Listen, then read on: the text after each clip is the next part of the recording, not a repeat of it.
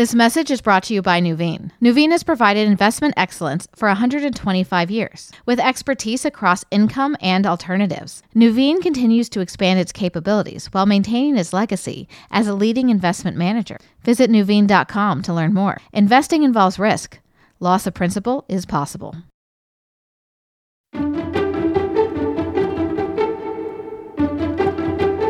I'm Gail Simmons. I'm a food expert, TV host, and author. I'm a food writer. I'm a permanent judge on Bravo's Top Chef and the special projects director at Food and Wine magazine. Whatever your passion, whatever you're interested in, there is a way of making it a reality. When I started out in the food world, I really didn't understand that it could be a job. These are the things you love. You love to travel, you love to write, you love food, eating and cooking, and sharing that experience with people. Why can't you make that a job? And it literally dumbfounded me because I hadn't thought of it that way before.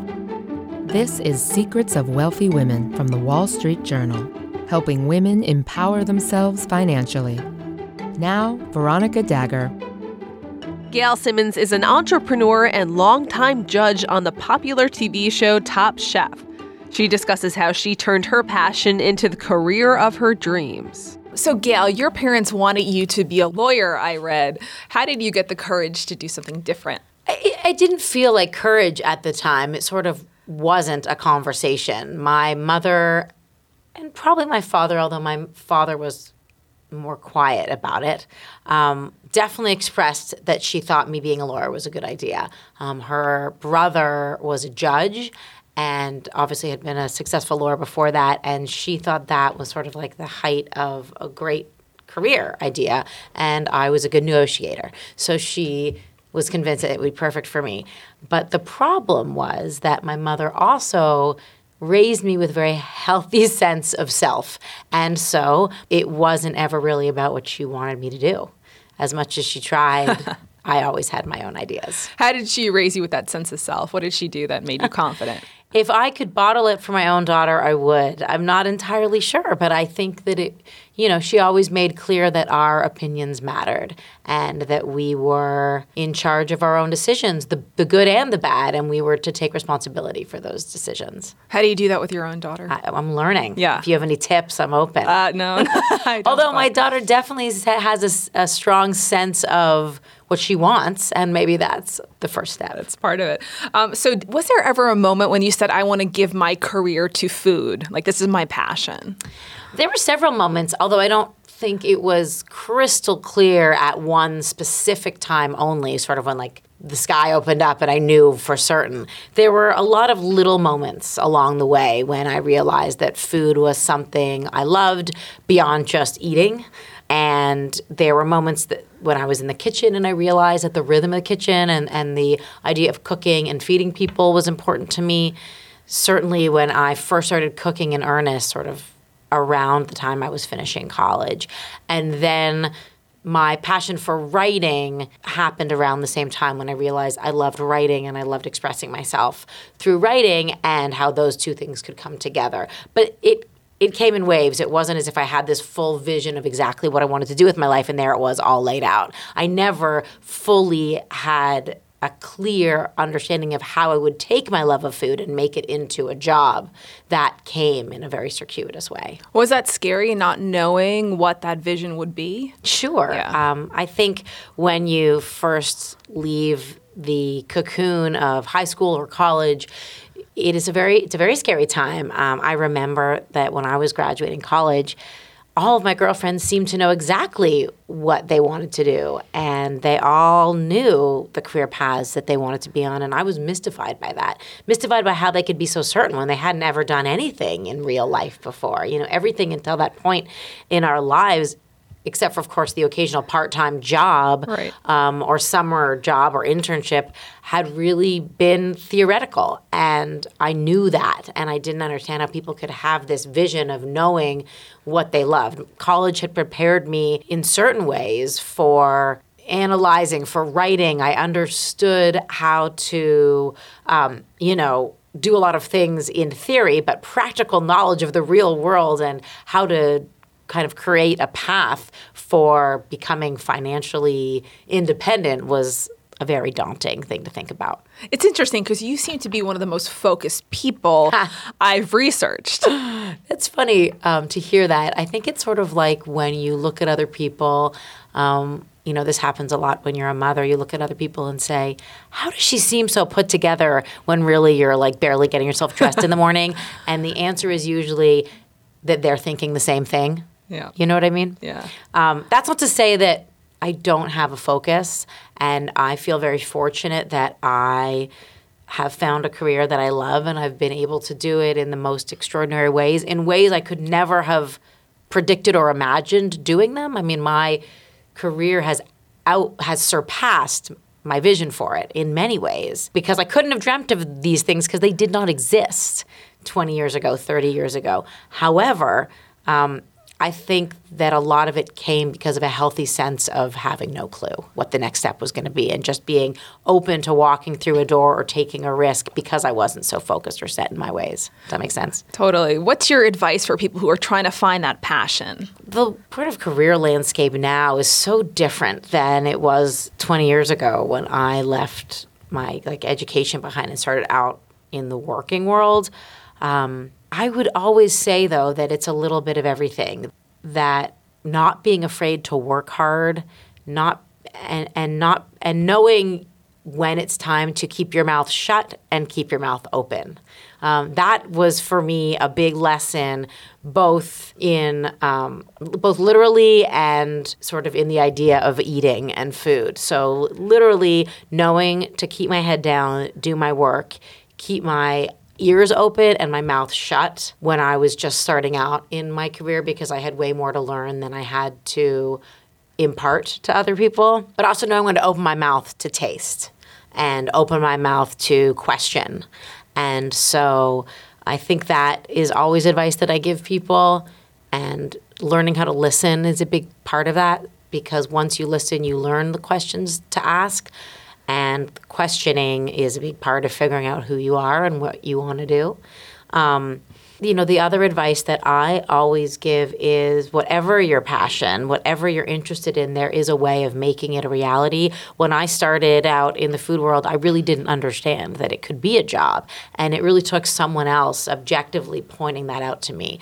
These are the things you love. You love to travel. You love to write. You love food, eating, and cooking. And sharing that experience with people. Why can't you make that a job? And it literally dumbfounded me, because I hadn't thought of it that way before. I was so worried about finding sort of a professional track and fitting into careers that were already very obviously laid out before me, that creating something of my own, creating something new didn't come naturally. I don't think I was a sort of a natural entrepreneur.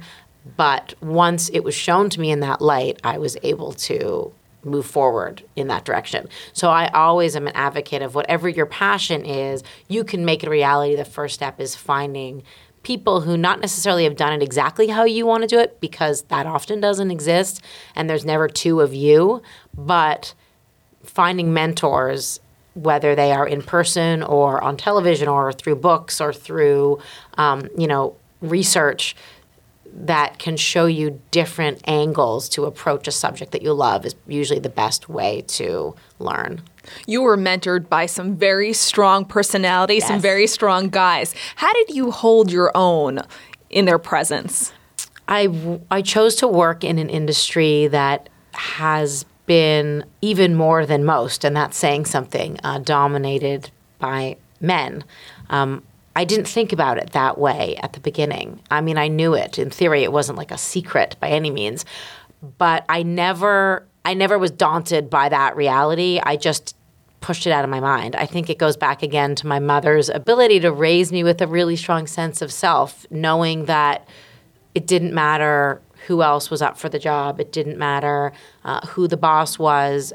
I could prove myself because I could stand on my own 2 feet, regardless of my gender, regardless of my age, regardless of my beliefs. And as long as I had strong values and worked hard, I could do whatever I wanted. And so working for strong personalities, I think I relished.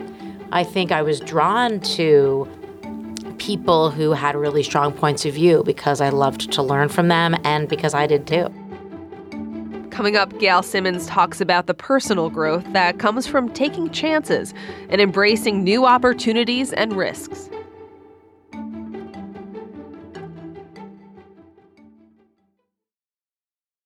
This message is brought to you by Nuveen. Nuveen has provided investment excellence for 125 years. A lot has changed, but one thing that remains constant, including the different types of durable income in portfolios, can help investors meet their goals. With expertise across income and alternatives, Nuveen continues to expand its capabilities while maintaining its legacy as a leading investment manager. Visit Nuveen.com to learn more. Investing involves risk. Loss of principal is possible.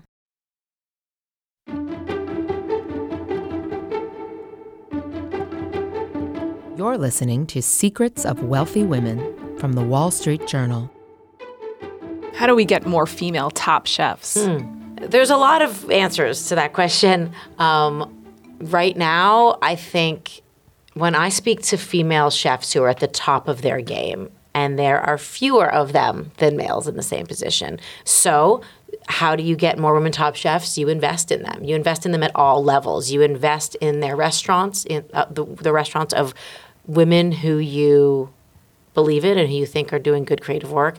And then you invest in the women under them and give them the same opportunities from the ground up, starting at culinary school or before, starting in the lowest rungs of the kitchen hierarchy. And it still very much is run in a hierarchy. So finding and cultivating talent from the very beginning of women's careers and giving them opportunities while still giving them the leeway they need as women to run their lives, because women have different needs than men. That's not a secret. I feel like it used to be that we had to prove that we could do things exactly the same way. Mm-hmm. I'm just as strong. I can be just as tough. I don't need anything different. I don't want to be treated differently. Well, I've kind of come to not believe that anymore.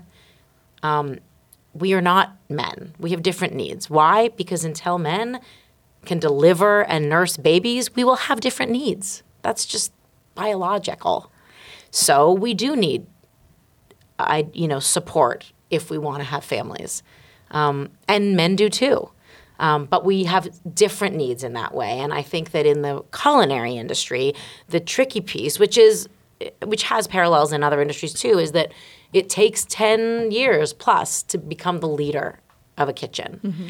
And so if you start when you're 20, by the time you're 30, and a woman, there are other factors that come into play. And I think that we all have to think about how to create the culture of a kitchen that allows for the greatest number of people to be in and to be participating whole and fully. And that means women and adjusting to the needs of a workplace that accommodates fairly, justly, thoughtfully, and supportively. And also for, this doesn't just apply to gender. It certainly applies to, diversity in all ways. So some people say that on Top Chef, that you're tough on the... Did they say that? That you can be mean or too critical of some of the contestants. What do you think of that criticism? I have a lot of thoughts about that. Well, I think that was the case when we first started, because in the early years of reality television, I'm not saying I was mean, I'm saying people could perceive me that way. In the early years of reality television, I think people thought that every judge had to be a caricature a little bit. There had to be the nice one and the mean one, and that's no longer the case. Over the last several years, I think Top Chef has really come to realize that because you as the viewer can't taste the food, we really, as judges, need to be your taste buds. And so you need to trust us and feel confident in us, believe us, and like us, so that you will keep watching and believe the story of the chefs and believe what we say about their food. So I think the editing has gotten a lot softer over the years. I say all those things, but there's a lot of editing that goes into the show. What you don't see is that to make one episode takes about 2 to 3 days, 8 cameras going 18 hours a day for a 45-minute episode of television. Hundreds of hours get cut on the editing room floor to carve out the narrative that you see as an audience member. The longevity that we've had is because we've stayed really authentic food. We're not about drama. We're not about what the judges want to pontificate about. We don't scream and yell at them. We're really honest. And I think if you ask any contestant, they'll tell you, because they are standing in front of us for hours, even though you're only seeing minutes of it, that I'm really constructive. I always aim to be to give constructive criticism. That's the point. The whole point is, here's what you did wrong. If you want to stay, here's how you need to improve so that you last another day to fight again, right? That's the game. And I'm always really fair. I always want to hear their side, and I always want to give them great feedback and positive feedback. And I always do. Whether it makes the cut is a whole other story. I think the other thing is that it is far harder than it looks on television, doing the job that our contestants do and that we demand of them. And it's miraculous that they accomplish it to the standard that they do. I'm always sort of dumbfounded by how talented they are and what they're able to produce under the guidelines that we give them.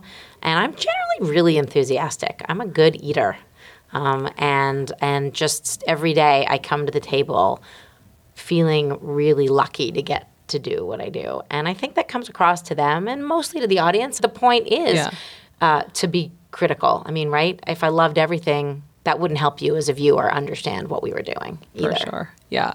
So when people see you on the street, they assume they know you because they've watched you for many years. Yeah. So what's that like? How do you get used to that? They assume that you're their best friend or a relative almost. Sometimes.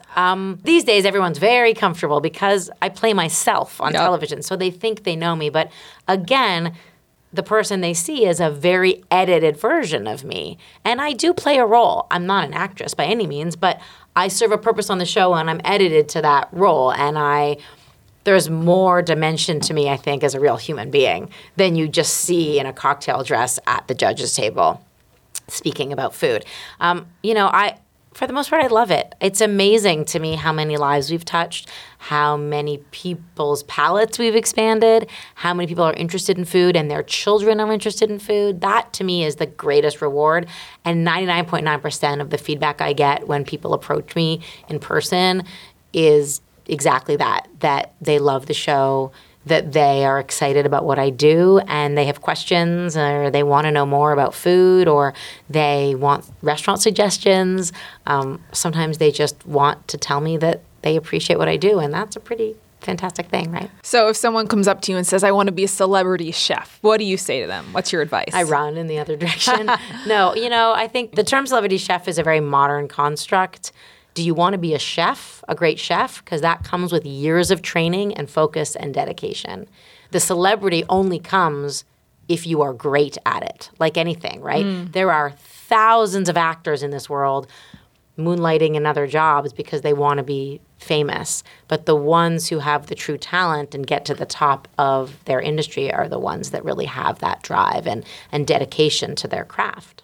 So you have cookbooks, you have a production company, you do appearances. What's the secret to leveraging an existing platform to get more opportunities? Sometimes I don't know. I think it's really about walking through the different doors that are presented to you, having a general idea of your path, but being open to diversification on that path and how the world evolves. Media has changed so much since I started working in media. When I came out of college and worked in media, media meant print media. And I guess it meant television, but in the food space, there was very little of that. It was just starting. So for me, being in media meant writing, meant being a journalist. And only in the last, let's say, 15 years has that really become something else. The world of the internet, of bloggers, of social media, of, food writing and the industry it has spawned. And so being a bit flexible, being able to pivot and adapt to all of the different ways that the term media can mean, I think has been part of that success. Just being open to never feeling like I have to be one thing. And taking some risk along the way. Educated risk. Right. What type of investor are you? I think that I'm relatively conservative. I have no problem being patient with investments. But I also see that I'm relatively young and that I don't need to be uber conservative all the time because I can also go with my gut, and I want to invest in things that I think are interesting and exciting, but also with some guidance. I also like to ask a lot of questions and do not claim that I know everything about the market. So getting help, having a good team of people to ask those questions to is a very good thing for me. Indeed. So how do you handle it, though? Because when you're well-known, people want to have you invest in their business or even have you lend them money. Yeah. How do you deal with those requests? It's tricky, especially when they're people you know well. I generally don't invest in people I know really well. I'd prefer not to mix those things together unless the opportunity is something that I really strongly believe in. And I can think of one or two where I have. Most of the time people want sweat equity, right? They want me to do things because of my profile to help their business. And it took me a long time to learn that that has value and understanding the value of my time, because that to me is the most important thing that I have. How did you figure that out? The hard way, by spending a lot of time on things that I probably didn't need to, that I didn't benefit from in the long term. You know, things that people, I wasn't ever good at saying no. You know, I think that partially is a female thing, certainly a mom thing that I'm learning every day.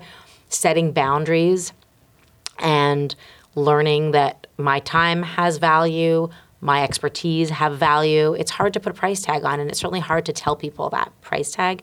I'm lucky that because I work in the entertainment industry, I have agents. And I've also come to realize the value of those agents. And their job is to advocate for me. And financially, that is so helpful because it's really hard to tell people how much you're worth. But they've helped me learn how to do it myself, too. One of the most profound piece of advice my agent gave me when we first started working together 15, 14 years ago was, you're going to say no more than you say yes. Really? And at the time, I didn't understand that because he's my agent. Doesn't he want to make money? Yeah. And I would think he would just want me to say yes to everything.